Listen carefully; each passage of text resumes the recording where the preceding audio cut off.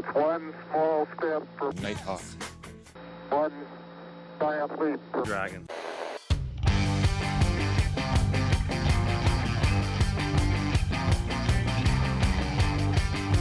When I get to the workplace, I like to fuck shit up. I do. I want some man meat. Son, there's no wrong way to consume alcohol. It is caught by Tyree. Ladies and gentlemen, we are live! Yo, and a huge welcome to you to episode 1.04 of the Basement Olympics podcast. I'm your host, Zack, and you can find me on Twitter at DynastyTy. As always, I'm teamed up with the usual crew, Big Al Clayton, our sports betting expert, Chris Sholt, and our behind-the-scenes guy, Mr. Pete Walski. Boys, we finally made it. And what has just been an awful year for not only sports, honestly, but the whole world. Football season is actually upon us. The NFL kicks off tomorrow with the Texans visiting the Super Bowl champs and the Chiefs. And, then we have a somewhat full slate of college games this weekend. No SEC, but, it's still college football nonetheless. Some top 15 teams going to be playing, kicking off. So it's going to be nice. It's going to be real nice to see. But before we dive in, let's bring in the team. Big Al, talk to me, bro. What's going on? Yo, I'm so amped tomorrow. I'm absolutely leaving work early tomorrow. I'm just going to sprint home. I'm going to get my workout in. I just want to get right to a couch, watch this freaking game, man. The NFL season's here. I'm hyped. Throwing mad bets down. I don't even care if I lose. I'm so excited for this fucking game. You have game. to week one. You really have to. You do, because I don't even care if I lose, because you got so many fantasy football matchups. You got your favorite team playing, dude. And honestly, this is the Jets Super Bowl, like I said before. So it's all in for them on game one. Jets got the Bills, right? Yeah. Jets got the Bills. That's going to be huge, man. I'm so curious to see what they do, what the Jets come out and look like.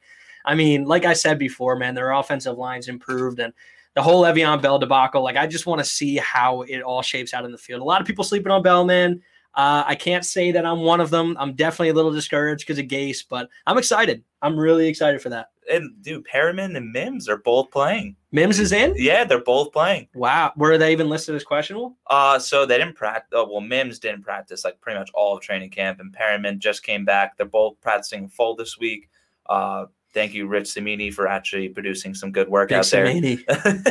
But, yeah, dude, they're both practicing, and I'm so excited for them to play. And, yeah, man, let's go Jets. Let's get it. I hope they win, man, because, I think Buffalo's being a little overhyped. I get why they're the favorite in the AFC East, but a little overhyped maybe. I don't know. But Big Sholt, man, what's going on? You had some comeback bets last week, for last week. I guess week two's bets kind of hit nice. Yep. I'm going to take a little bit of the blame for the whole BYU Navy game. Yeah, we'll talk about that in a bit. But what's going on, bro? How you doing? Not much, dude. It's football eve. It's Christmas Eve for football, and I cannot be any more excited. Yeah. I'll tell you what, dude, we've been waiting all fucking year. Since the Chiefs made that comeback in the Super Bowl, I couldn't fucking wait to see Sammy D come out there, sling the ball every Sunday on my couch. Scott Hansen, he's back. 7 hours. I missed him. 7. Yeah, I missed him. Wait, did I tell you guys I was genuinely debating getting a cameo of him talking and introducing us into the podcast? That would so be if any, fantastic. I mean, it's still possible. It's like 70 bones. So I would do it. If anybody wants to donate to us, my Venmo is at Zack Ty. If anybody wants to donate a few bucks so we could get Scott Hansen to bring in the guys on the podcast, because he'd probably do a lot better of a job than I do. But Sholt, what's going on? Did you get a lift in today? What happened? I did not, dude. I had a real busy day. Had to come up with the picks for this upcoming week. Week one's always one of the toughest to bet, especially for football. By far. It really could go either way. But, we'll get into the bets a little bit later on, but I'm fairly confident in pretty much all of them. Good week last week. Not so much towards the blackjack side of things for all my online blackjack guys. The struggle. You have one massive win. You ride the train. You think you're getting hot. Nope. Bro, it's always one step forward, 2 steps back for me in blackjack. Yep. I'll win $1,000 and then I'll lose consistently $650 the next 4 weeks. Oh yeah. So anyway, SBets 9 was in a little hiatus towards the tail end of last week, but the picks of the week last week, we went 1-1. Obviously, we'll talk about the Navy BYU. I'm taking the blame there. I'm not going to count that though. I'm not going to count that. Not for you, since I made the pick. We're going to ride the wave. We're going to ride the wave going into this week. Football's back. We got the Big 12. We got the ACC coming back as well. I'm ready to go. Let's get into the show. Let's get it. Now, All right, so before we get into things, I do want to address the absolute joke of a game that was the BYU Navy game. And like I said before, as you may recall in the last pod, I took Navy -1. And while I wasn't too confident in it, that's, what I went with, even though I was put on the spot and, didn't know even what the line was before Sholt told me that day. But, whatever, I did take Navy -1. I'll own up to it. But I had no freaking clue that the game against BYU was the first time Navy tackled anything other than dummies and pads at practice. If I would have known that, I would have slammed BYU. I know Sholt told me that after the pod, he told me that a lot of experts were nailing the BYU +1. But, nevertheless, coaches, take this as an example. And if you don't think live practices matter, you get slammed by 52 fucking points. The game was actually hard to watch. It was hard. I'll take total blame for that -1 if you happen to listen to me. I don't know if anybody did. But like Sholt said, man, for the first week of football, college football, any level of any sport, the first week and first day of games is so tough to predict. Navy was -1 by Las Vegas. Like, Vegas knows their shit. -1, they lost by 52. 52 It's points, insane. man. It's literally insane. But how much of an influence was the triple option in your bet? How many times did you just load up NCAA 14? You're like, I'm going to go to Georgia Tech just because I want to run the ball every play. Bro, I run the triple option in Madden 21 still to this day. Oh my God. To this day. We actually, so those who are listening that don't know, we actually ran the triple option when we played football in high school. Not the best for us since we're all pretty bulky, fucking non-athletic dudes. But yeah, man, triple option. It holds a special place in our fucking hearts. I will say that for sure. Dude, if you're the quarterback for triple option team, you are dead after every practice. You're getting hit every play. You're running every single play. It's insane. And then on top of that, you got to do 50-yard gassers every single time at the practice. Thank you, Coach Curry. Oh, my God. So bad. Also, this past week, shortly after the last episode aired, nonetheless, Leonard Fournette decided to team up with Tom Brady and sign with Tampa Bay. And I don't know about you, but immediately after this happened, I went to Twitter to see how the Ronald Jones lovers were holding up, and it made me laugh. It was funny to see everybody who was so big on Jones. And I know it's unfair. I know they did sign, somebody else, and it's not Jones just busting, but it was funny to see those who, confidently took Ronald Jones as their, high-end RB2 per se. And he's just going to be dog shit this year. How about all those Keyshawn Vaughn truthers out there? Oh, my God. If you took Keyshawn Vaughn in the end of the first round in a rookie draft, man, I honestly feel for you. That's awful, because Keyshawn Vaughn, he was already, not impressing anybody in camp, and, was talked about in a return role, like kickoffs and punts and whatnot. And then now with Fournette there, man, I really can't see him having any fantasy value, at least this season, maybe going forward, but he really has to pop off, and he didn't have the preseason to do it. So it's going to be tough for him, man. He's one of those guys, though, that if the owner of Keyshawn Vaughn that spent a high pick on him, if you throw him a third or a fourth, he's not a bad guy to invest in, but sheesh, man, that is a tough investment. But you know what? A lot of people just they really saw the opening in that backfield, and no matter who it was that went there, no matter what the prospect was, you could have had, Benjamin, who I think fell all the way to the 6th. If he would have went to Tampa Bay in the 5th or 6th, people would have been high on, Benjamin. It's just that backfield with that offense, that firepower, that coaching staff. You thought that the guy that they take in the draft will be the guy, just because Ronald Jones is disappointed so far. But yeah, a lot of fantasy implications coming out of that, man. And it's totally controversial. A lot of people still think Ronald Jones is going to beat out Fournette, which I think is ludicrous, but Nah, it's going to take 1 week, let Rojo, not impress anybody because he doesn't really have any outstanding physical traits. Fournette's going to be the starter eventually. It just, all it takes is for him to learn the playbook, and that's pretty much it. Yeah. And honestly, a lot of people have asked me and just brought up the question at hand that, we know Fournette signed, but is he actually going to have a role week 1? And obviously the first thought is no. He just signed with the team a week before week 1. With all the COVID guidelines and whatever, he's not going to be able to digest a full playbook and be able to step into that role week 1. But the reports coming out of that team has said that he's picked up things really well, and he's going to have a big vital role week 1 against the Saints. Yeah, I don't really see him being involved unless it's an early down kind of thing, because pretty much everybody and their mother knows it's going to be, just off tackle run or run up the middle. I could see him in goal line work as well. Yeah, he's a big dude. So, yeah, but I don't see him being any like complex, third down role type of thing because there's just no way he picked up passing routes or anything like that. Yeah, there's just too much. He did have 90 receptions last year, so. Yeah, I'm not saying he can. It's just it's a very unique play calling style that Bruce Arians has, and going to that offense with a week's notice, with probably less than a week's notice because of COVID guidelines, it's just not easy, man. It's not easy to pick up on for anybody. You could be Tom Brady if you're only given a week to digest a complex offense, and then it'd be expected to go out against NFL talent in the Saints, nonetheless, against a good defense. It's going to be tough. It's going to be tough for him. I'm staying away from that backfield week 1. I don't know about you, but yeah, no, I'm definitely out. I don't even own any of them. But you know what I saw that was super weird? I saw a picture of Brian Leftwich and Tom Brady like talking to each other on the sidelines in camp. And it's like insane. They played each other early in the career. Byron Leftwich, dude. What a beast. Yeah. I think I still have his Jaguars uniform, bro. I bought a teal Jaguars Byron Leftwich jersey when I was like fucking 12. I don't know why. Those jerseys were kind of sick. Wait, it was either him or it was the other. Who was the other guy they had? Jacksonville. Ooh. He's a black quarterback. I've heard his name, though. Is it like Aaron? Is it Garrard? Dave Garrard? Yep. That's it? It might have been him. But I mean, anything else? Anything else on the Fournette Tampa Bay situation that you don't think we touched on? Honestly, don't expect much week 1. If he pops off week 1, I'd be stunned.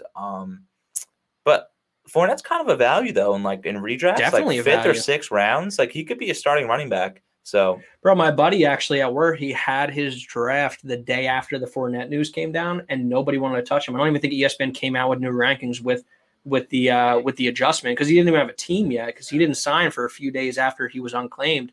But he told me he got him in I think it was the late 7th, which is an absolute steal looking back on. I mean, I know he's going in the 5th, 6th ish, but the late 7th for Tampa Bay's RB1. I mean, let's be honest, it's going to be their RB1. And there's a big difference between a guy like him and Devontae Freeman. Leonard Fournette is 25 years old. Freeman's 28. And produced last year. Freeman has, multiple seasons now. Well, this is his second season where he's not even going to be playing. So, yeah, no, I wouldn't. Again, Devontae Freeman, if you want him, I guess pick him up last round. I heard that he actually talked to Jacksonville. Yeah, but no, he walked away with no deal. And I actually think the guy to have in that backfield is Chris Thompson. I'm sticking with Laviska Shenault as a wild card. That's fine. I just think Chris Thompson's player. going to – remember when – No, I'm big on Thompson, remember when Washington was awful, but Jay Gruden just fed Thompson? Dude, he was that James White for Washington. He was the guy that was putting up 10 to 12 to 15 points every single week just because he was getting 10, 11 targets on dump-offs. Yeah, no, I was listening to Fantasy Footballers, and one of their fantasy MVPs was actually Chris Thompson. I was pumped. Ah, okay. I mean, it makes sense. It definitely makes sense. But more running back news actually out of the NFL, which was a very shocking move to me at least. The Browns went ahead and signed Kareem Hunt to a 2-year deal this past week, locking him into Cleveland until 2022. This move came, like I said, as a surprise to me, considering Chubb is a really freaking talented running back. And in Minnesota, Kevin Stefanski, who's the OC with Cleveland now, he liked to feature just one big-time running back. He didn't have two. I mean, a lot of people like Alexander Mattison, who backs up Dalvin Cook, but he obviously didn't have a Chubb-Hunt combination, but he liked to use basically just one running back and really force-fed him the ball. So that's why I know Al, per se, because a few episodes ago he talked about how much he loves Chubb. I was so on board with that because I thought Chubb was going to be that, that Dalvin Cook type player for Stefanski, but signing Hunt to a 2-year deal makes me scratch my head a little bit. I don't really know what to think about that. I was thinking maybe a sign and trade type deal might be easier to move him now that he, is signed and locked up. It might be easy to move that guy. But what do you think? What do you think there? I just think it's a good strategy, to be honest, for Cleveland. They obviously realize that Kareem Hunt's a massive talent. And why would you not want to keep a massive talent for such a cheap contract? Did you actually see the numbers behind it? Because I think it was 2 years, $14.25 million. If I'm not. Wait, how many years? I think it's 2 years. 2. Okay, I thought you said $14.25 million. I'm 14. almost positive that's the exact number. But anyways, it's cheap. And why would you not keep a baller like him? He can ball. I'm shocked he even signed that. I'm not. Why? Because look at the running back market right now. There's running backs sitting on their asses right now doing nothing. And honestly, he's had a bad. So, but he's a top level back though. Yeah, but who's going to give him that shot? Jacksonville, bro. I mean, yeah, Jacksonville can definitely do it, but Washington. I mean, there's spots out there. Even New England, hell. But I think he realizes how much talent's on the Browns team. Look, they could be a playoff contender if everything works out. If Baker Mayfield's actually what he's supposed to be, they're supposed to be a playoff team. Yeah, I get it. Now, honestly, what I took out of this was, from a fantasy standpoint, Nick Chubb and also Kareem Hunt, their buy window, the window for you to buy those guys it's now wide open. Because chances are, if you had Hunt, especially in a dynasty league, you were expecting this season to go by and then him to sign somewhere like Washington, somewhere like Jacksonville, New England, and for him to become an elite running back one again that was going to be top 10 season in, season out. But now with Cleveland, if Chubb stays there and Hunt, it obviously hurts his value long-term for dynasty, just thinking from the outside. So maybe the owner who had him is now disappointed and is like, fuck it, let me sell him and let me get some assets for him. And same with Chubb. A lot of people now, especially, for 2020, think that Chubb's value took a big hit with Kareem Hunt signing, which I get that, as a Chubb owner in a few leagues, I definitely understand why you would think that, because why sign Hunt if you're not going to use him a decent amount? But if you want to buy Chubb, and I'm not saying it's the smartest move to buy him right now, but his value is not probably going to get any lower than it is now. It's definitely dropped since draft day. Yeah, I think that Chubb's still going to be Chubb, and he's still going to produce, around 1,500 yards rushing. But yeah, you got to be scared of what Kareem Hunt could bring to this offense, especially in the receiving end of things. And obviously, if you want a guy that's going to be a top 5 back, you want him to catch the ball. So I'm interested in seeing what Stefanski brings there to Cleveland. But the thing is, I'm not really there to I'm not here to buy Nick Chubb right now. I'd rather buy Hunt, to be honest, because Hunt's a guy that, you throw a guy like a second-round rookie pick. See, I was going to ask, what would you, if you owned Hunt, if you were trying to get rid of him and you're like, oh, my God, I can't believe you just signed with them, what would you accept? Because he was going for a pretty early first in 2021. No, I think his value was max mid-first, but now it's going to a mid-second because he's going to be stuck behind Nick Chubb for the next 2 years. But Kareem Hunt's a guy that, he really did well when he came off suspension. So very well. And I think that if they're signing to a 2-year deal, they're going to use him in this offense a lot, especially on third downs. So if you think James White's a value, if you think Chris Thompson a value, Kareem Hunt is better than both of them, and he's going to get the same exact role. Yeah, I just don't know if you can say Hunt is a value there, because you look at James White, you look at Chris Thompson, those guys, especially Thompson's going for nothing. He's going off a waiver wire at. James White, I don't think anyone would give a second. I mean, maybe for contending, you give a second for him. But, I mean, Kareem Hunt still has that name value and still has that appeal to him. So I don't know if he's a value at mid-second. I mean, I would definitely move a mid-second for him, but I don't think it's a insane value. But you know what I mean, if they're signing to a 2-year deal, I think it's going to be more of a 50-50 split, right? 50-50. Yeah. So are you out on Chubb then? Because I know he was a big guy for you. I'm not completely out on Chubb because I think he's dangerous. Whenever he touches the ball, he's such a great runner, a great attitude, just there to play strictly. But I don't know. I think he's still top 10. I had him at number 6 at the, in the previous podcast. Obviously with this Hunt news, I got to move him down. Knock him down a little, yeah. But the thing is, in my opinion, he's still a top 10 back. From a running back standpoint, just a talent standpoint. I can't take away the true talent that he has, but I don't know, man. They're giving this guy money. I didn't think they would do this. No, it shocked me. Are they going to give him a big workload? What if Chubb gets hurt? Still, Kareem Hunt is going to be, a massive value. If Chubb goes down, Hunt is the best possible handcuff, even if you want to call him that. Because if you think he's a 50-50 split, that's not a handcuff. That's a week in, week out guy that you play in your lineup. But, I kind of like the idea of a sign and trade, though. Because it is easy to move a guy when you know what he accepted. And if somebody thinks that Hunt was signed for value, which I definitely do because it was chump change, basically, if you want a guy for 2, if I'm Washington and I don't have – I know Washington's in a bit of a rebuild, but if you don't have a running back, if you have Antonio Gibson or I think J.D. McKissick was listed as their number 1 guy, you see a guy like Hunt that just signed for less than – what'd you say? 2-year, $14 million? Yeah. Something like that. You get a guy like that, you trade for him, how much you have to pay him for the next 2 seasons. You have him on lock as a running back 1. Yeah, I know, but like the interesting thing is when Nick Chubb, after the season, he enters like contract negotiations. Like, what's that going to be? Because he's going to get paid. He's putting out the stats. Are you going to pay Nick Chubb? Yeah. Yeah, I'm actually just looked at it now. It's 2 years, 13.5 mil. So it's about four. Yeah, it's about 14. But and lastly, before we move on off this topic, I just want to say, if you, I mean, obviously you probably don't own all of them, but if you have Jarvis, OBJ, Hunt, and Chubb, like just out of those 4 guys, they all had pretty decently. You expect big things out of all 4 of those guys.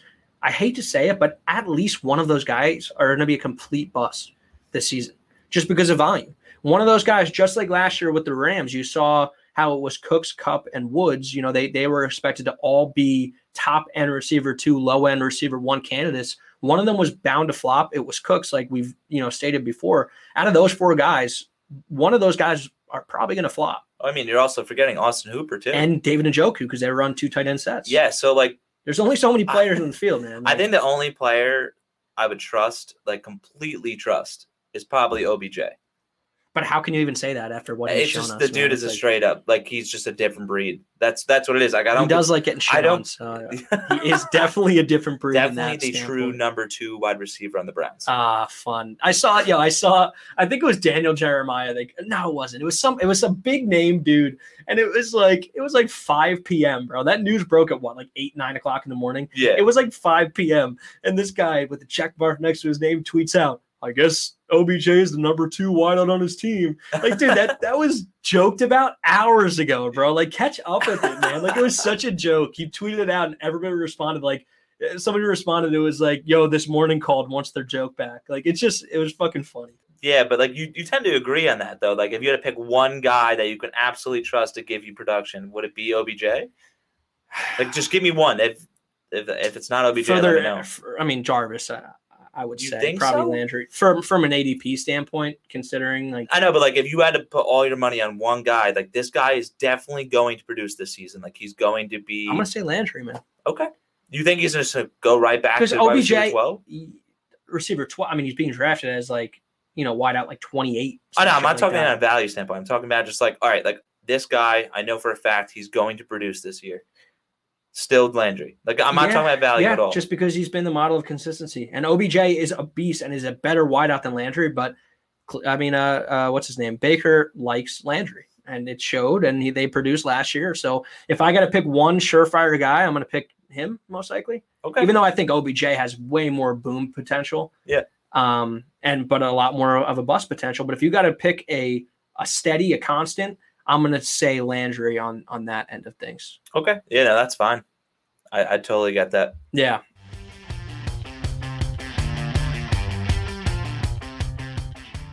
So let's get ahead and jump right into the first game of this wacky NFL season, which is the Texans at the Chiefs. I can't believe we actually fucking made it. It didn't really seem like football was going to happen. Everybody was talking about like bubbles and NFL can't have a bubble, so they're not going to be able to play like the NBA and NHL have been doing. But let's jump into it. Nonetheless, the season's happening. It kicks off tomorrow night. This time tomorrow, it's 8:55 on Wednesday night. This time tomorrow, we'll be watching competitive NFL football. Insane. I can't believe it. Unreal. Sholt, do you have the line for the game, the over, under, all that I do. stuff? And I'll tell you what, I am so excited for this one. I think this might be the most excited I've ever been for an NFL season, just given how this year went. I mean, 2020 is going to go down as one of the worst years in history just to live through. It's fucking awful. Anyway, this game right here, I think it could be a potential AFC championship matchup in January. Definitely could be. I mean, it's two of the probably brightest future quarterbacks in the NFL going up against each other. Of course, you have Lamar in the AFC as well. But as far as the game lines, set at 9 right now, the spread in favor of the Chiefs. -9 straight. -9, yep, in favor of the Chiefs. It did open up at 10.5, so it moved 1.5 points in about a week's time span, which is I don't know why. I'm not too sure why. The over under down. That's shocked too, since Cooks is questionable right now. But and the over under set at 54.5. And money line, I'm not too sure if there's going to be any money line bets. Of course, if you want to throw a little something on the Texans just to make your money's worth, they're plus 330 right now as an underdog. I think I saw the Chiefs last line was minus 425 or something like that. If Cooks is fully ruled out before kickoff, I mean, I could see the line moving back to that 10.5. But I would wait on that. I would wait to bet on that right before kickoff, once the injury report comes out and is solid. Right. So right now, I mean, like I just said, the only real notable name listed on the injury report from both teams is Texans wideout Brandon Cooks. And if Cooks is out, correct me if I'm wrong, but I can see a guy that we don't like as a player, just because of how he's been, the past couple seasons. But I can see Will Fuller having a real solid game, and expect Randall Cobb to have a sneaky role as well. I'm picking Cobb over Fuller. There's no doubt in my mind. You think Cobb will score more points? Yeah. You do? 100%. I think Watson's gonna be under pressure a lot this game. He's gonna be running around a lot. He's gonna find his most reliable receiver in Randall Cobb. I think Randall Cobb's gonna be a massive value this year. Actually, he's kind of sneaky because Definitely. If Cooks doesn't play, like he's gonna be the guy that's running all the short and intermediate routes. 10 to 15 yards. And I just think Will Fuller's kind of a one-show pony. He hasn't proved to me anything more than he could just run down the field and catch the ball 90 yards. I expect him, to be taking deep shots throughout the game, Deshaun Watson, but I don't know. I'm more confident in Cobb and honestly, your boy, Kahale Warren. Kahale Warren, baby. I do think they might use the tight end a little bit more. I did say Deshaun Watson is going to depend a little bit more on the tight end just because with Hopkins gone, it just makes sense for him to look elsewhere because the wideouts aren't anything flashy. I mean, Will Fuller, like you said, he's a one-trick pony. He's not a guy who you expect to really produce for you week in, week out. I mean, some people are high on him, but just if he can't stay in the field a full 16, then, what's the point? But Randall Cobb had a sneaky season last year with the Cowboys as well. I don't have a stat line up, but he did pretty damn well. And I think this week, I know you like him a lot, but he has some serious flex upside if Cooks is ruled out. I like both those guys. I know there was a bet that Al was looking into, and Sholt was kind of nodding his head before the podcast when Al mentioned it, but it was Kahale Warren, my boy, the tight end out of San Diego State. If he is to score 2 touchdowns, which I know is insane odds, but if he does score 2 touchdowns, it's $10 to win $1,000.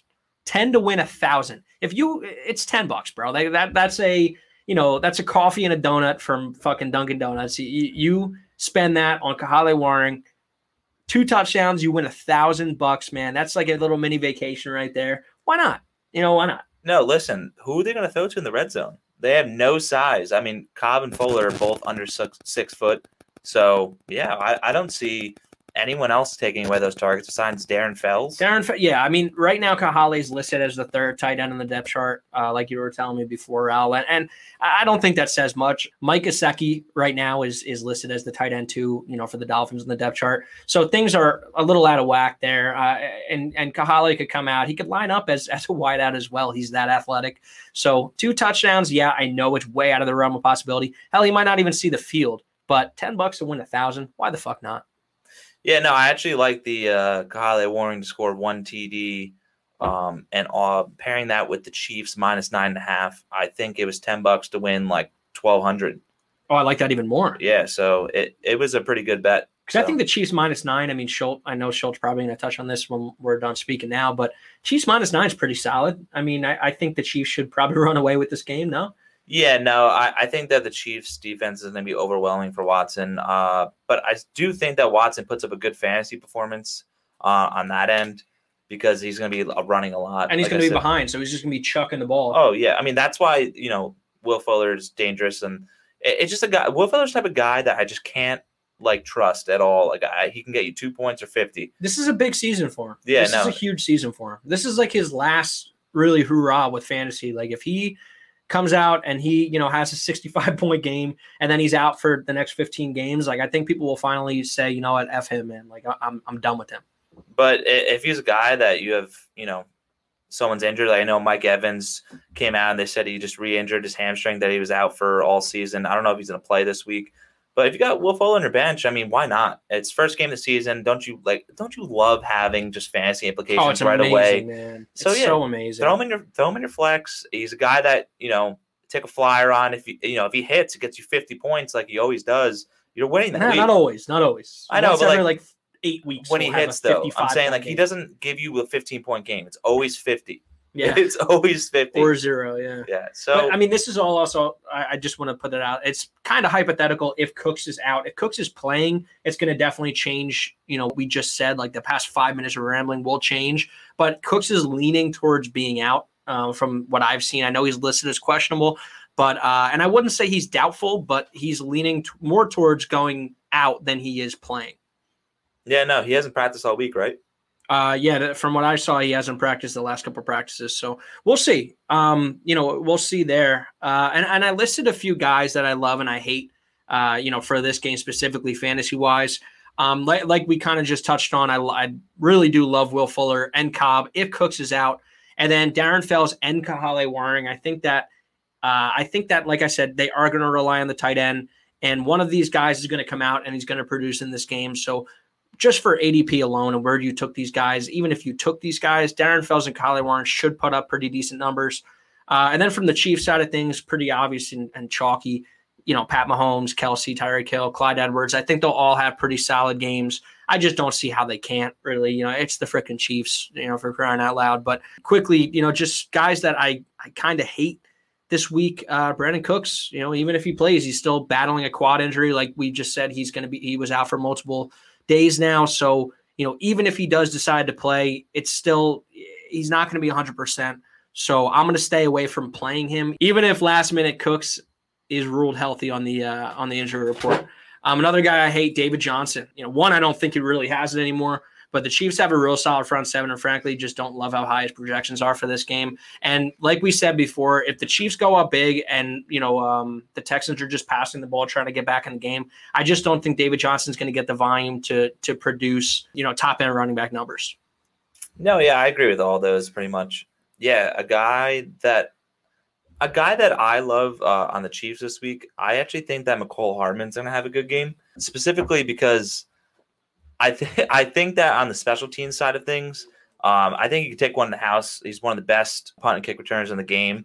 And I think that special teams is going to be just the most disgusting part of football because they really haven't practiced. The guys that just made the practice squad or barely made the team, they're the ones playing special teams. And it's just going to be sloppy. And a guy like McCole Hardman with the ball in his hands and punt return, kick return, I honestly, if I could bet that somehow, I would love to see it. But on top of that, Travis Kelce just hyperextended his knee this week. So I think that he's going to be, they say he's a full go in practice and all that stuff, and he's going to be a part of the game, but I don't think they're going to rely on him too much. And I just see, someone on the Chiefs is going to catch a long bomb. Obviously, they're going to put everybody on Tyreek Hill, and I think McCole Hardman's going to surprise a lot of people. Yeah, that's sneaky. That's sneaky. Me and Al actually just had a 10-man draft. It's Al's dad's league. It's just a for fun type thing. It is a $50 buy-in. Winner gets all. So whoever wins that league is getting a pretty nice payday for only being a $50 pay-in. But some guy, I think he's Al's neighbor, took McCole Hardman as his number one wideout over guys like Juju, OBJ, DJ Moore. Insane. Yeah, and it was in the 4th round, and I was like, why? Like, are you thinking of Tyreek Hill right now? He's like, oh, no, I just watched highlights. Film. Yeah. I was like, I would just watch some film, watch his highlights before I came here. I'm like, he had 26 catches last year. What did you watch? Like his 26 catches. That was it. Yeah. I mean, I know he had 6 touchdowns, and I think that he's going to have a positive, regression here. But I always thought that was kind of an oxymoron, positive regression. And I felt weird talking, just saying that. That's what people say. It really doesn't make any sense. Wouldn't you just say progression at that point? I don't know. I just said positive regression, to be honest. That's what people say, though. That's what people get mad when you fix them on it. They're like, no, that's what I meant. I'm like, okay, it don't make sense. I legitimately was thinking, what am I saying as soon as I said positive regression? Yeah, but that's how fantasy, that's the terminology people use. So got to stick to something, right? But yeah, man. So this game, it's going to be a good game. I'm really excited and get some wings, get some pizza, get some beer, and sit down and really enjoy just a good game. Like Sholt said before, two young not up and coming quarterbacks, but 2 young QBs that have came and won't be going for a long time. They're going to be around for the long haul. It's going to be that Big Ben, Eli Manning, type QB who's going to be at the helm for their teams for quite a while. Sholt, do you have anything to add with this game from a betting standpoint? Yeah, I mean, obviously I'm going to stay away from the money line here. I'm probably 10,000% positive the Chiefs pull this one out. But I honestly do probably 10,000% positive. Yep, probably 10,000%, maybe 999. I don't know. But honestly, I think it's going to be a lot closer than everyone thinks. I really feel like Bill O'Brien's going to come up with a crazy game plan. I think it's going to throw the Chiefs off guard a little bit. That's shocking. And I could see a shootout here. I think it's going to nail the over. I mean, you can't help but root for future Hall of Famer Pat Mahomes to throw 5 touchdowns on opening night. Was that an Anita Mark shout out? No, that's Golick Jr. Is he? Yeah, it is. Golick Jr. Man. ESPN Radio. Shout out Golick Jr., man. Just in case he's listening. You never know. You never know. Shout out to you. But yeah, dude, I honestly think the Texans keep this one close. I feel like their offense is going to have a day. I mean, if Brandon Cooks is out, it might be a little different story. But if he plays, if he doesn't play, you're forgetting about Kenny Stills. He's going to be on the other side of Will Fuller, and you never know. I feel like that dude could have an immediate impact, like randomly. I feel like he could just randomly catch a couple balls. Will Fuller, deep threat, boom, Stills in the post. He's got great speed. Yeah, he does. Now he's another wideout, just like Cooks and Fuller, man. He's a deep threat, and he could have a good game. He could have a solid, quiet. I don't know about for fantasy, per se, but if you expect a shootout, he's probably going to put up points. Yeah, no, I definitely think the over slams in this game. Don't doubt Bill O'Brien's offense. This is a guy at Penn State, made Christian Hackenberg look like a first overall pick. He also gave away Hopkins. He also took in that awful David Johnson contract. Yeah, no, he's an idiot of a GM, but the dude always has a high-powered offense, and I think Deshaun Watson's one of the most talented quarterbacks in the league. So yeah. He's going to make something out of nothing, something that I've been waiting for with Darnold for a while. I keep hoping, man. Nah, well, I don't know. But wait, Sholt, didn't you say – I know you told me like last week, it's some kind of DraftKings promo they got going on. Something about like a free $50. Yeah, basically. DraftKings right now. I mean, it started sometime last week. I'm almost positive it's eligible up until game time. So they got a promotion going right now. Kansas City Chiefs point spread plus 101. And you could do a max bet of $50, but I mean, plus 101, that's just a free $45 if you throw the 50 on there. And it's not only for first-time users either. Anyone who has DraftKings right now, whether you used it for a day, whether you haven't used it before, whether you've been using it for years, it's plus 101 points for the Kansas City Chiefs. For the money line. It's the spread. They're getting 101 points. Oh, that's it. Okay. They're plus. I thought you were saying the money line was plus one. No. Oh, my God. Plus 101 points. It's a no-brainer. I mean, you got $50 to throw around. So it's a guaranteed $45 extra in your pocket. So the only way you lose is if the Texans win by 102 points. Correct. And if you get a 101-point loss, yeah, okay, then you'll push. But I mean, come on now. All right, yeah, free $50. Yeah, easy money. It's a no-brainer. But anyway, like I said, I'm gonna hammer the over in this game, over 54.5. Spreads are always rough week one, but I really do think that the Texans keep it close. I know Ann Traff's listening very closely, and even he thinks it's going to be a closer game than everyone thinks. But I think it's going to be a shootout going into the fourth. I would say final score: Chiefs 35, Texans 27. I like that. I like that score. I think the Chiefs win by a little bit more, just because I think they have a lot more firepower right now than the Texans do. And I think the Chiefs might hold them to less points. I'm not as confident with the over as you seem to be, but I'm not the betting guy, and I just lost a Navy -1 bet because they lost by 52 points. So I'm going to listen to Sholt over me on that one.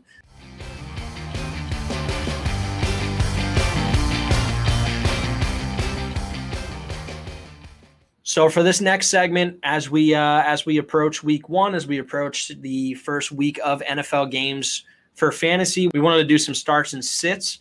So Scholt's going to go ahead and start listing them off for me and Al. We're kind of going to do this rapid fire. Not going to go too deep into why we pick somebody. We will give you a brief explanation. But Sholt, go ahead and start giving us the first start sit.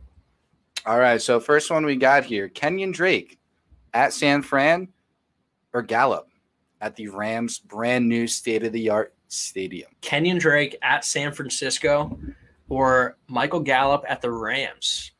So immediately you would say Kenyon Drake, but he's at San Francisco playing probably one of the top 2 defenses in football, or Michael Gallup against the Rams. Man, this is going to be kind of ballsy here, but I'm going to go with Gallup against the Rams here. I think Jalen Ramsey's going to be on Amari Cooper for the most part, and I think Gallup is going to sit there and just consume a decent amount of targets. And I just don't love Drake against San Francisco. So I'm going to say start Gallup, sit Drake. What do you say, Al? Yeah, no, I'm actually going to agree with that one, especially since Drake's been injured for like this whole entire camp pretty much. I think a report just came out a few minutes ago that he was not on the injury list today. So that's good news for Drake owners. But I'm sticking with Gallup here. I agree with you. Jalen Ramsey's going to lock down Cooper, which kind of sucks for me in dynasty purposes. But honestly, Michael Gallup's a very good receiver, had 1,000 yards last year, and I trust him. And I think that this Cowboys offense to come out slinging. Yeah, I can see Gallup putting up a solid 15, 16 points, whereas I see Drake maybe battling to put up like 11. Yeah, honestly. No, it's going to be tough. Most of Drake's points are going to come from out of backfield catching passes. Yeah, he's not going to be able to run on San Fran, man. But, all right, so, yeah, start Gallup, sit Drake. Sholt, give me the next one. Next up, we got Big Lev Bell at Buffalo, or Deontay at the New York Giants. What do you think? Deontay Johnson? Deontay Johnson, that is. So Deontay Johnson playing the Giants at an empty MetLife, or Le'Veon Bell playing at Buffalo. That's tough, man. And I'm a big Bell guy, but he's playing at Buffalo. I do think Big Ben's going to sling it all over the Giants. Oh, man, that's tough. I don't love starting Bell, but I do think he has a little more upside than Deontay, or probably just a safer floor than Deontay. I'm going to say start Bell, sit Deontay, but it's kind of close. No, I think that the Jets are going to use Bell in a brand new way that you haven't seen. Well, you have seen it. It's been going on in Pittsburgh, but I don't know why they didn't do it last year. So they're going to use Bell right. I'm going Bell as well. I think Deontay Bell as well. Yeah, Deontay Johnson's kind of he has a higher ceiling because he could pop off, but I just don't know. Safer floor Bell has, definitely, I think. Yeah, exactly. And I also just don't know who Big Ben is going to throw to right now. You haven't seen him throw in over a year. But if he's going to do anything, I had to bet on anything, he's going to throw to Juju. And don't sleep on Eric Ebron. I think he's going to have a big game as well. Okay. All right, that's fair. Give me the next one, Sholt. Next up, we got Stephon Diggs against the Jets, or Will Fuller, your guy. That's at not KC. My guy. That is not my guy. Let's end that now. Will Fuller's not my guy. But if Cooks is out, I think he can have a better game at Kansas City than I think Diggs will at the Jets. So if Cooks is out, I think I'm going to go Fuller. This is the first one I disagree on. I think Diggs is going to burn the Jets like really bad. So that's fair. Yeah, I like both these guys. This week. I do. I would start either of them, but I'm going to stick with Diggs here just because of the talent perspective. And also, I actually don't know who the Jets' corners are. Like, I actually have no idea. They lost Jamal Adams. They don't have C.J. Mosley. I don't know how that pass rush is going to do against Josh Allen since he's so mobile. I'm going to stick with Diggs here simply based on I think he can, give you that more consistent, 15, 20 points. And honestly, Will Fuller can give you 5. Okay, cool. So Al says start Diggs. I say start Will Fuller. Both these guys, we like them both. But cool. Sholt, the next one. All right, for these next two, shout out Tails Never Fails. First up, we got Big Mike Gesicki, Southern Regional alumni at New England, or Blake Jarwin in Los Angeles.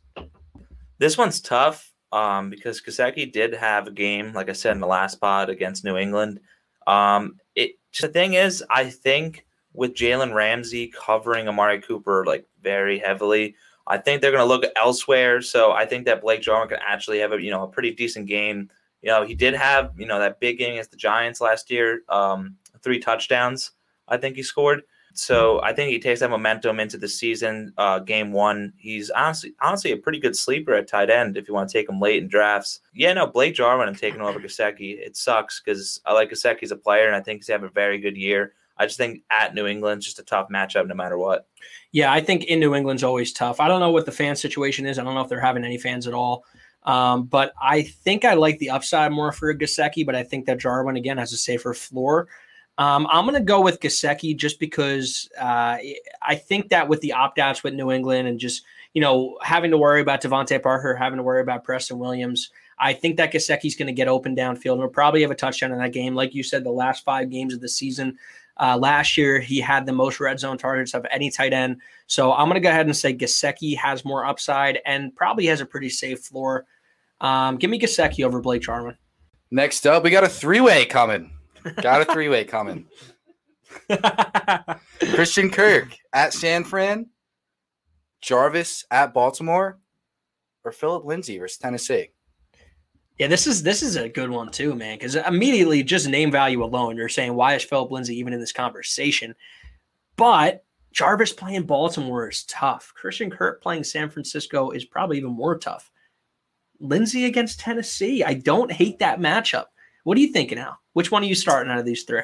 Oh, man, like this is like I don't like any of these, like whatsoever.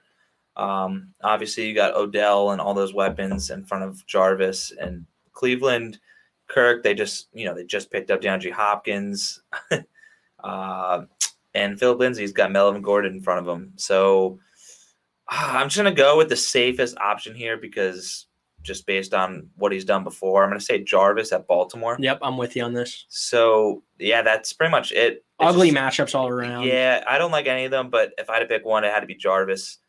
He's going to catch balls. He's going to be targeted. He's going to be looked at. That's the thing. Like, yeah. If he gets targeted 8 times, 8-9 times, he's going to put up probably about 10 fantasy points. So out of your flex guy, out of those guys this week, 10 points is pretty good, for that. So I'm going to say Landry on that too. Sholt, give me the next one. This one, we got the tallest player in the league, Tariq Cohen, at Detroit, or James White against Miami. Oh, I like both guys. I really do. And they're both very similar. Both pass-catching guys out of the backfield. I'm going to say with Damian Harris out, I'm probably going to lean James White here against Miami. I do think Miami has a very good secondary. They have 2 really good cornerbacks in Byron Jones and Howard. So I'm going to say that Cam is going to rely on the guy out of the backfield and possibly, a tight end there. So I'm going to say James White is going to put up pretty solid points out of the backfield, out of the passing game. And Cohen will too, but just a little bit less than White. I think James White's going to have a solid week, like a 14 to 16 point week. Yeah, the reason why I'm taking James White as well is because I can also just see James White getting more carries than Tariq Cohen. With the whole entire New England backfield and just absolute shambles. James White's always been consistent. He's going to be a guy that's going to give you 12 to 15 points no matter what, even if he doesn't even touch the ball rushing wise. I'm sticking with James White here, especially against Miami. I just don't know how the defense is going to be.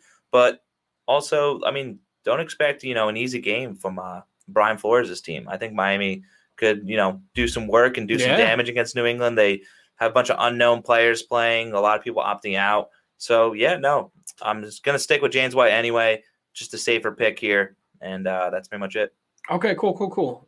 Sholt, want to give us – how many more we got? We got 2, 3? We got 2 more. 2 more, a potential third. We'll see. Okay. All right, cool. Hit me.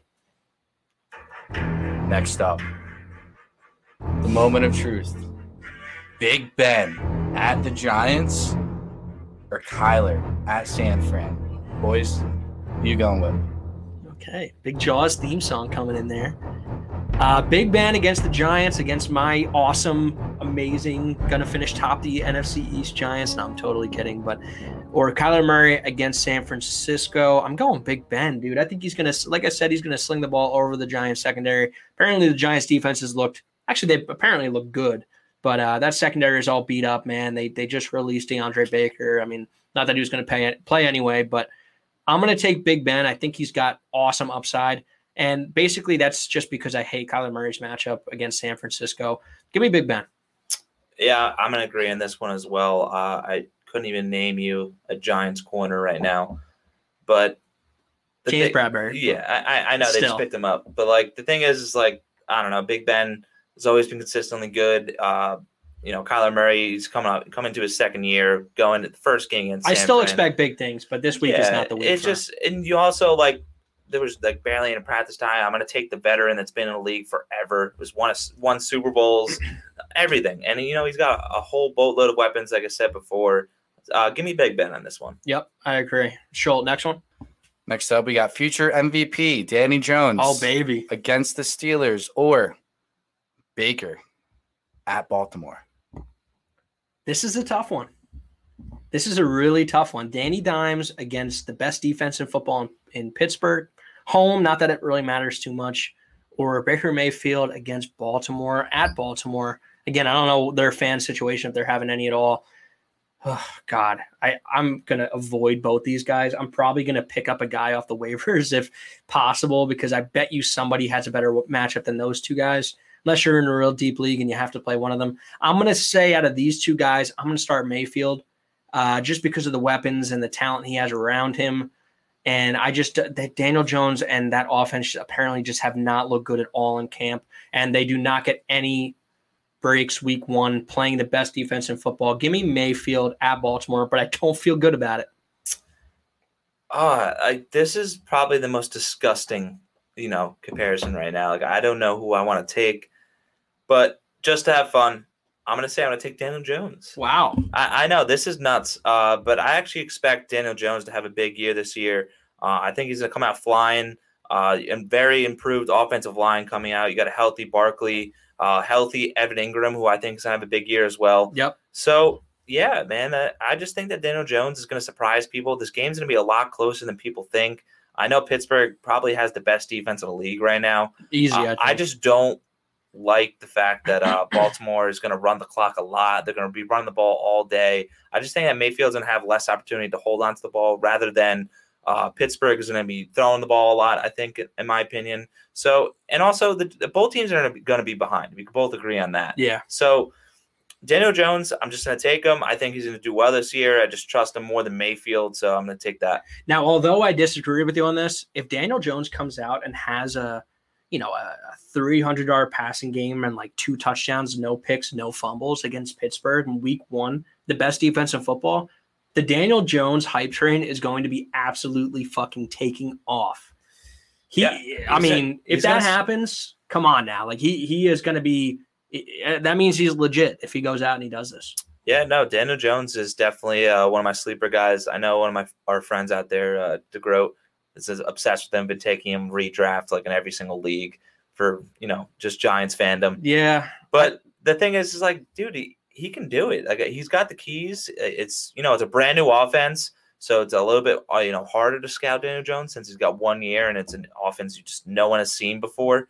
But yeah, I expect a Jason Garrett offense to be, very safe, very quarterback friendly, give the running back the ball a lot. But then again, he's going to strike in the red zone.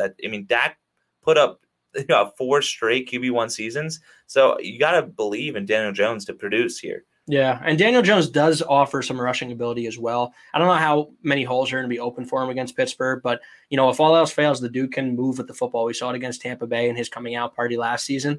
So, yeah, I don't hate it. I'm still going to go Mayfield at Baltimore just because he has OBJ, Landry, Njoku, all these guys to toss the football to. But Daniel Jones, tough matchup. But if he does come out and do what you're saying he can do, oh my God, dude, I'm just going to be – I'll go to sleep happy. I will definitely go to sleep happy. Yep. Before Sholt lists this next one out, this was a little bonus one that I tossed in there just because I want to see how you feel about it, because I think this is and I don't think it's an easy answer by any means, and it might actually require some thought. So, Sholt, go ahead and list this next one for me, the last start sit of the night. Last one. Al, who you taking, Chubb or Kareem Hunt at Baltimore? Straight up, Chubb or Hunt, both obviously same team, whatever. Hunt just signed this deal. Both of them at Baltimore. Al, what do you think here? It's hard, man. Way to lay this one on me. It's hard, man. And what makes it more difficult is that you got Stefanski there now, so it's an offense that you just haven't seen. But you saw it in Minnesota, but there you go. You saw it in Minnesota. You saw what Dalvin Cook did last year. So I'm going to go Nick Chubb, and I'm going to do that pretty confidently because I think that Nick Chubb can give you more than what Hunt can give you, because Nick Chubb's going to be the guy coming out there giving you the first 2 downs at the very least. If he gets taken off on 3rd downs, I know that's a really big deal, but when it comes to the red zone, it's Nick Chubb. When it comes to, I need this 1 or 2 yards for the first down, it's going to be Nick Chubb. I think that they could both running backs could be on the field at the same time. I think they're going to use that a lot. But I don't know. I'm going to go here with the starting running back, the number 1 guy in the depth chart, Nick Chubb. Yeah, I like that. I definitely think that's fair. I think that, so last season when Hunt came back, and I know it's a new offense and whatever, but I think the roles will just about stay the same like we anticipate. But Chubb was kind of a boomer bust player once Hunt came back last season. Hunt was averaging 14 points a week, mostly because of his receptions out of the backfield when he came back. But Chubb was a boomer bust guy. Week 13, he had 8 points. 14, he had 13. 15, he had 24. And then week 16 and 17, he had 4.5 and then 5.2. So I think Hunt probably has the safest floor. But, yeah, I think I'm going to say Chubb just because it's Nick frickin' Chubb, man. I think that Chubb is going to get the looks in the red zone. He's going to be able to pound the rock in. I think you got to go with Chubb, but I wouldn't blame anybody for putting in Hunt over Chubb at this point. I really wouldn't. I don't know what to make of that 2-year deal, but I guess we'll see, man. I guess we'll see on Sunday, right? Yeah, no, it's tough. Tough pick. Definitely don't want to be an owner of each one. But definitely, aren't you a Chubb owner in my dad's league? Yeah, I just took him. I got him on absolute value. It was a 10-man league. I had the number 2 overall pick, and I was able to get Saquon at 2, Nick Chubb on the come around, and then Kenyon Drake fell all the way to the 2nd pick in the 3rd. So I got a pretty solid running back trio there. And then I was able to get Melvin Gordon late too, who I know I don't like, but his value, dude, I got him in like the 7th. Like the value. That league was just full of bums, dude. We're just gonna destroy everybody. It's not even close. Yeah, I like my team in that league. I hated the news when it came out about Hunt, and I actually offered 2 guys, Melvin Gordon and Chubb I think I offered to Zeke, and then I offered one for Dalvin. Okay. Which isn't even bad because those 2 guys, that one had David Johnson as their RB2 and the other one had like James White as their RB2. So I was offering them Melvin, who has solid RB2 upside, and Chubb, who's still Nick Chubb, for one of their top guy. So it wasn't awful. They both got denied just because Ezekiel Elliott and Dalvin Cook are absolute studs, but it is what it is. I love that though, throwing out trades early. Yeah, I had to, and hopefully they didn't see the Hunt news right away and they thought Nick Chubb. So I was hoping, but if they both got denied, it is what it is. But if you want Nick Chubb, he's kind of give me Nick Chubb, Chris Carson. Yeah, no, not happening.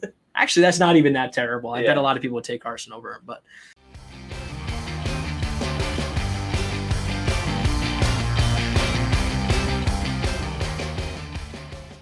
All right, so back to seemingly everybody's favorite segment. I got a lot of positive reviews from this segment last week, and that is the Dynasty and a Redraft trade scenario, fantasy football trade segment, where Pete and Sholt decide to give us trades.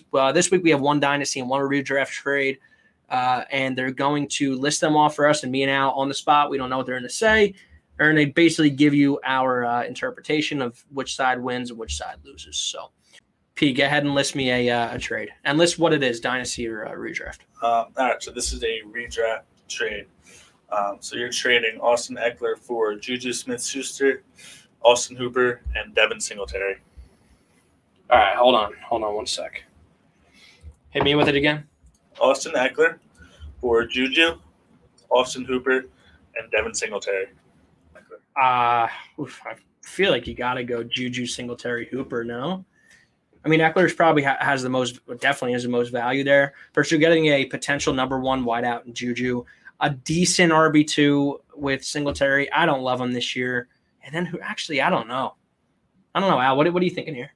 I don't really – this is like a tough one because Austin Eckler had 132 attempts for 557 yards and 3 rushing touchdowns, which really isn't impressive rushing stats whatsoever. I know you have Melvin Gordon take away stats from him, but Joshua Kelly is going to be, run the ball pretty well amount. It's just tough.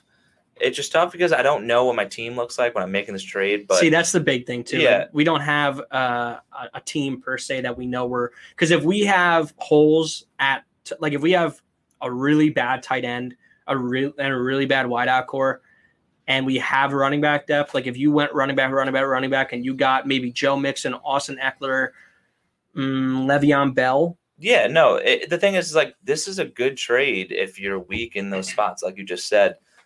So just based on value, I think that you're getting a lot on one side with Juju, Singletary, and Hooper.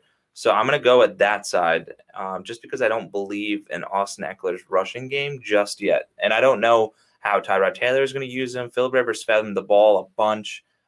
So, yeah, I'm very curious to see how Eckler's used, but not curious enough to hold on to him for this package. Yeah, I'm gonna stick with Austin Eckler. I think I do like Juju. But Singletary I hate. I don't think Hooper's going to finish as a tight end 1. And like we said last podcast, we like to kind of not sleep on tight ends, but we like to take late tight end guys. And this Austin Hooper, I mean, I don't know. If you listen to how we like to draft, you already took 2 guys that probably have more upside this season than Hooper. Devin Singletary, I really don't see anything from him. I think Zach Moss is going to take, those goal line touches away and a lot of what Singletary likes to do. I think that Zach Moss is just a better running back. So I don't think you're going to expect much from Singletary. And then just Austin Eckler over Juju. That's obvious with value there. I'm going to take Austin Eckler because running backs are so hard to come by. And this guy, even though he didn't rush the ball well last season, he still finished running back, 4 in PPR leagues? He did. But it's just like the whole offense changes with Phillip Rivers going away. Tyrod likes to check down the ball too. I totally agree, and I could see. And even if Justin Herbert takes over, he's going to like to, use the tight end, which is big on Hunter Henry, and the running back out of the backfield. And Mike Williams is hurt as well. So yeah, no, I get it. I'm just going to take the value over here. Still sticking with my guns. That's definitely fair. All right, Sholt. I think Sholt has a dynasty trade now that he's going to get into. So Sholt, go ahead and list that for us.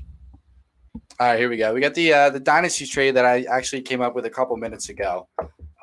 Nothing like preparation, baby. Right? No prep. Nothing's kind of thought about at the top of my head. I really don't know what I would do.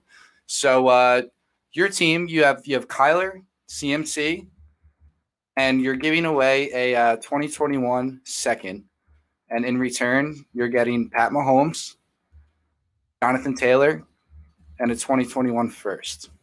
So Kyler Murray, CMC, a 21 second for Pat Mahomes, Jonathan Taylor, and a 2021 1. Now, just for shits and giggles, let's say this is super flex. Let's say that the QB is more valuable than usual, and let's say this is a 6-point passing touchdown trade or league.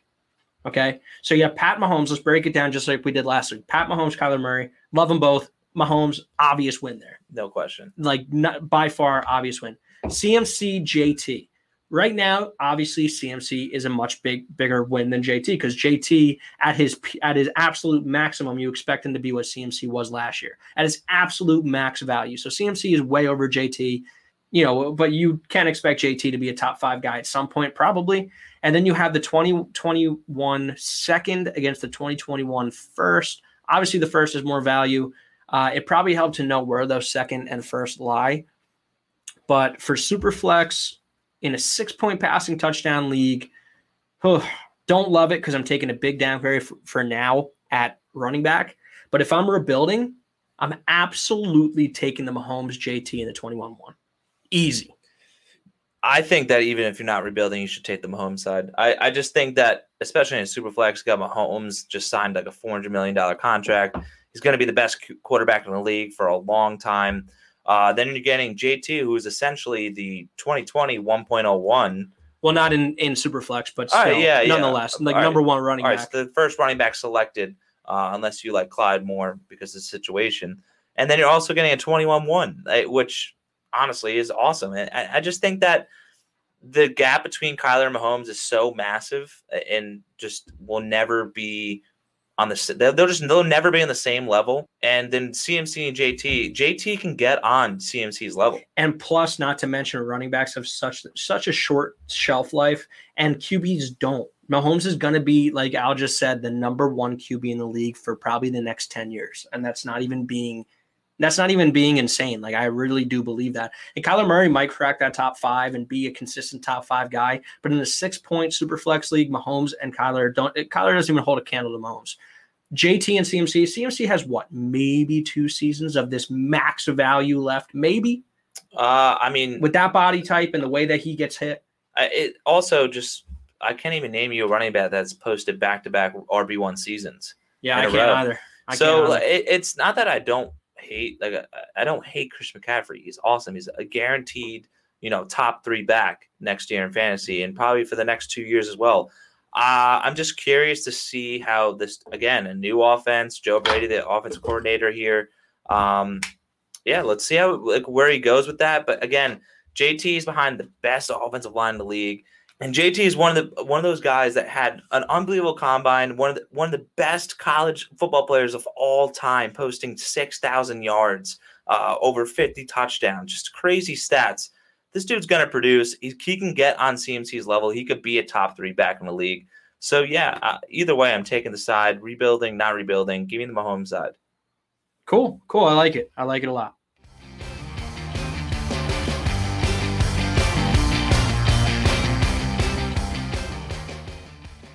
All right, so for our last segment today, like every episode, every single week, Sholt bets at SBets9 on Twitter. Check him out. Sholt, get into it. All right, so thanks for the intro, Zach. Just going to go back to last week's recap, the locks of the week. Went 1 and 2. I'll take out the blame with Zach on that Navy game, but just wanted to revisit that, man. I honestly couldn't believe that game was happening, and I had no idea that Navy has not practiced full contact the entire year until they said it on the broadcast. Isn't that unbelievable? If I had knew that, or if maybe there was some sort of report, which maybe there was, I probably would have leaned BYU. But no, definitely not, because Vegas then wouldn't have him at -1 if that was a known thing. That's also true. I definitely understand the safety procedures, and given the state that our country's currently in. But you think these kids that it's their first game back. Like, they've been practicing for what, 7-8 months, and they're ready to fucking go. They just want to hit someone, and they can't relate back to their fundamentals and wrap up. Come on now. But anyway, BYU rushed for 301 yards as a team, and 3 different running backs found the end zone. And Navy, the triple option Navy team, they put up 119 rushing yards, and they're a triple option offense. Guess how many passing yards they had? How many? 30. That's so bad. 30. But they couldn't figure out their quarterback situation either. They were 2 for 12 from third down all game. It was just a shit game to watch, and we'll move on. But the Thunder covered. They covered that Game 7 spread against the Rockets. I wish they would have won that series, but to be honest, the Thunder-Lakers Western Conference semifinals would probably be somewhat heinous. I don't think that would get as many views as the Rockets and Lakers are getting right now. But Stars over did not hit for once. I was almost convinced that 5 overs between the Avs and the Stars those last 5 games. I thought it was going to hit that Game 6, but it didn't. And the Stars, they've actually gone under in their last 3 games. That Game 6 they had against the Avs, the first 2 of this series went under against the Knights. So if you're still sticking with those hockey picks, I'd look closely at the Stars and the under for those future games. So let's get back into the locks of the week. And of course, celebrating week 1, football is back. Getting back to all football picks. We got 2 locks of the week for the NFL, and then we got 1 college. And then I'm going to get into every single pick for the NFL week 1 predictions. Wow, so how about that? Every single game. Let's get it. I love it. All right, lock of the week. I'm going with Seahawks -1.5 against Atlanta. So, honestly, Atlanta's secondary right now, they're extremely weak. They just lost Trufant. Russell Wilson is going to take over. His playmaking ability, he's going to make a fool out of that secondary. It'll definitely be a good, fun game to watch. I think both offenses are going to be explosive. I love the line that Vegas is giving us at -1.5. I've even seen it at -1 at some spots. So, honestly, I'd hammer the Seahawks. I think they take this game with ease. I could see them winning like 31-20. Next up, we got the Sunday night game this week, Cowboys-Rams.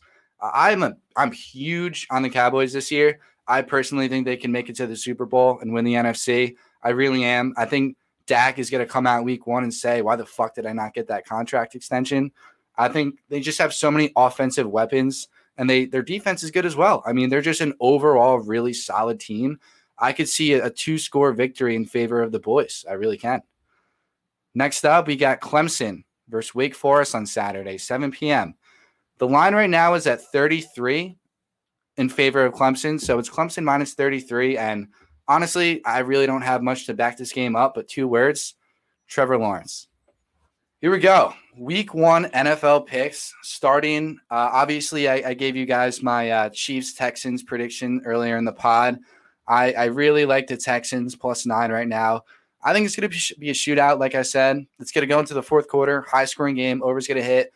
I think the Chiefs win by 7, maybe 8 points with a 2-point conversion somewhere in there. I don't know, but I'm going Texans +9. Getting into the rest of the Sunday picks. Ravens versus Browns. I take the Ravens -6 here. I think it's going to be really fun to watch the Browns offense week 1. But the Ravens defense is so good. And I really think their secondary is incredible. The spread's at 8 right now. So I did buy 2 points in favor of the Ravens. So I have the Ravens -6. I think they could win by a touchdown. Next up, we got the Indianapolis Colts versus the Jags. Jags are proclaimed to be, going into the year, one of the, if not the worst team in the league. Spread right now is at -8 in favor of the Colts. I think the Colts win this one with ease. I'm excited to see what Jonathan Taylor does in that backfield, as I know both of you are too. I think the Colts win this game 28-10. I'll make that the final prediction. Eagles versus the Washington football team. Now, I'm honestly a little surprised by this spread. Vegas has this line right now at -5.5 in favor of the Birds. And I know a couple of my Birds fans from Rowan University are listening to this, and I honestly think that they should be ashamed. Why is it 5.5 against probably, I know I mentioned the Jags might be the worst team in football, but you might be looking at the second worst team in football in Washington. I mean, I like Haskins. I think he's going to put up a solid year going into his second year. But overall, I mean, I don't know. Ron Rivera, I mean, he's a great coach. I just can't see the Washington football team putting it together week 1 against a solid Eagles squad. I think Carson Wentz is going to have a game and a half, and I think they win that one with ease. Here we go, Al. Next up, we got the Jets Super Bowl.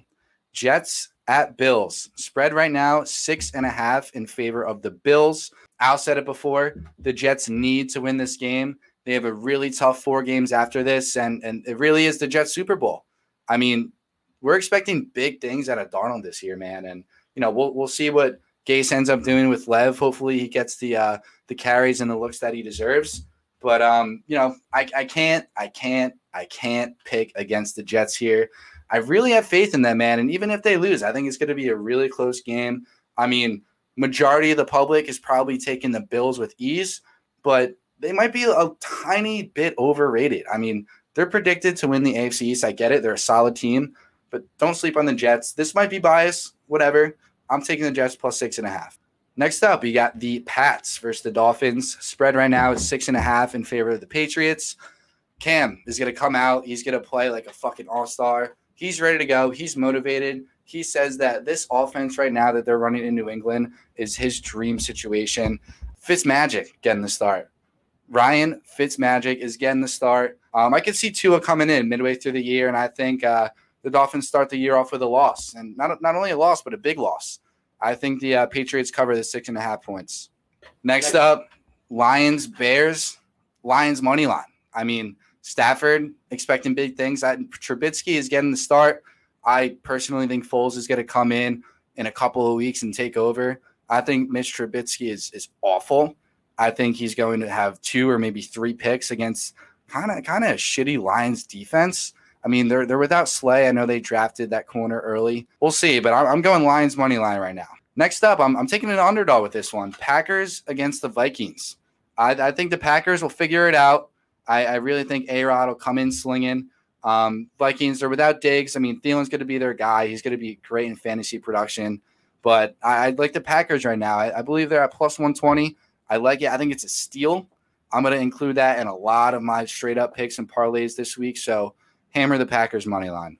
Next up, the Vegas Raiders. The first game as a Las Vegas football team. How about that? Against the Teddy Bridgewater Carolina Panthers. This game, a lot of people are saying it's going to be a blowout in favor of the Raiders. I don't know, man. The Panthers defense might be the worst defense in the league, but I'm excited to see what that offense brings week 1. Just the threat of Teddy Bridgewater. He can maneuver around the pocket. Christian McCaffrey is Christian McCaffrey. And DJ Moore. I have in multiple leagues. I hope they go off. And don't forget, Zack's got Ian Thomas at the tight end spot. Teddy's going to check down. I could see this being a really high-scoring game. So I'm going with the over 47.5. I know that Al mentioned before, 2012 of the NFL season, after they had the lockout, week 1, 14 out of the 16 overs hit in those games. And this is a very similar offseason, given that there's limited practices, limited contacts. I think the overs are the way to go week 1 here. that leads into my next pick, Bengals versus Chargers. Joe Burrow, the debut of the Heisman winner, national champion Joe Burrow. I hope he does well. I'm rooting for the kid. Big Dick Joe, man, and he's going against Big Joey Bosa and those Chargers. I think Eckler's going to have a game. I could see it being an offensive battle again. I really can. 43.5, take the over. Cardinals versus Niners. Now, this one's interesting because I really didn't know what to go. I honestly think this might be the toughest on the week 1 board. I really do. The line is at 6.5 in favor of the Niners, but I could really see the Cardinals. I could see Kyler Murray and DeAndre Hopkins. It's going to be really exciting to watch those clips of his touchdowns on Red Zone week 1. And I really think that the Cardinals keep it a close game. I'm not saying they're going to win, but I could see it being a 3-4 point game. But I'm going to go with the Cardinals plus 6.5. Bucs versus Saints. I think this might be, other than the opening night, Thursday night, Texans Chiefs, I think this might be the most watched game of week 1. Everyone's dying to see Tom Brady live in a Bucs uniform. And not only just live in a Bucs uniform, but they're playing their division rival in the Saints in New Orleans. I mean, it's going to be I think it's going to be a shootout. I know that they both have pretty solid defenses, especially the Saints. And Todd Bowles knows how to run a defense. He's there in Tampa Bay. But I think we kind of put that aside week 1. Like I said with the overs before, a lot of them I believe are going to hit. It's pretty high at 49, but I'm saying take it. I'm saying take the over, root for a great game, root for a shootout, and it'll be a fantastic game to watch. Monday night, we got Zack Ty's New York Football Giants playing Let's go Big Blue. Pittsburgh Steelers, and right now the spread is in favor of Pittsburgh, minus 5.5. I know it's set at that because Pittsburgh, they probably have the best defense in the NFL. They really do, and I'm hoping Danny Dimes puts up a good game. I know in this segment before, it looks like the guys would take Danny Dimes to start in fantasy over Baker, and I can see Danny throwing for a touchdown here and there, maybe 200-something yards. And if he puts up that 300, 2 touchdowns, no picks, no turnovers, like Zach said, I mean, you might have something in him, and that's exciting as a Giants fan. So, I think it's going to be a good game until the end. I think the Steelers defense is going to kind of take over late in the game. They're going to adapt at halftime to the Giants offensive game plan. I think the Steelers win this one. No, Steelers minus 5.5. Last game of the week. Titans are wrapping it up against the Broncos. The lines right now is at 2.5. I know it was even a week ago. Looks like majority of the public is absolutely hammering the Titans, and I can see why. I really can. They're a great football team. They played against the Chiefs last year in the AFC Championship game, and I could only see them. I mean, they've only gotten better, to be honest. So I'm going with the Titans here, minus 2.5, and that wraps it up. That wraps up this week's picks. Hopefully. We'll see. Like I said, week 1 is probably the hardest prediction to make as far as NFL, as far as any sport. It really is. You just never know what to expect. That's the thing. You never know what to expect with that, Right. So anyway, guys, shoot me a follow on Twitter, SBets9. For those who haven't, like I said, I'm posting daily picks here. Any sport, really. NFL, NBA, MLB, NHL. I'm going to get some UFC cards going later on this month. And, maybe some US Open action here and there. But, give it a follow, daily picks, and see you guys next week. Awesome. All right. And thank you, Sholt and Al, for the time and the knowledge. But our time here is done for today. Week 1, man. Week 1's coming up. College football, NFL. It's going to be a fun, action-packed weekend. We can't wait. We are your home for everything NFL, college football, sports betting, and fantasy sports. Please check us out on Spotify, Apple Podcasts, wherever you get your podcast. Rate us 5 stars. Leave us a kind of review if you could be so kind. And like always, man, tune in next week.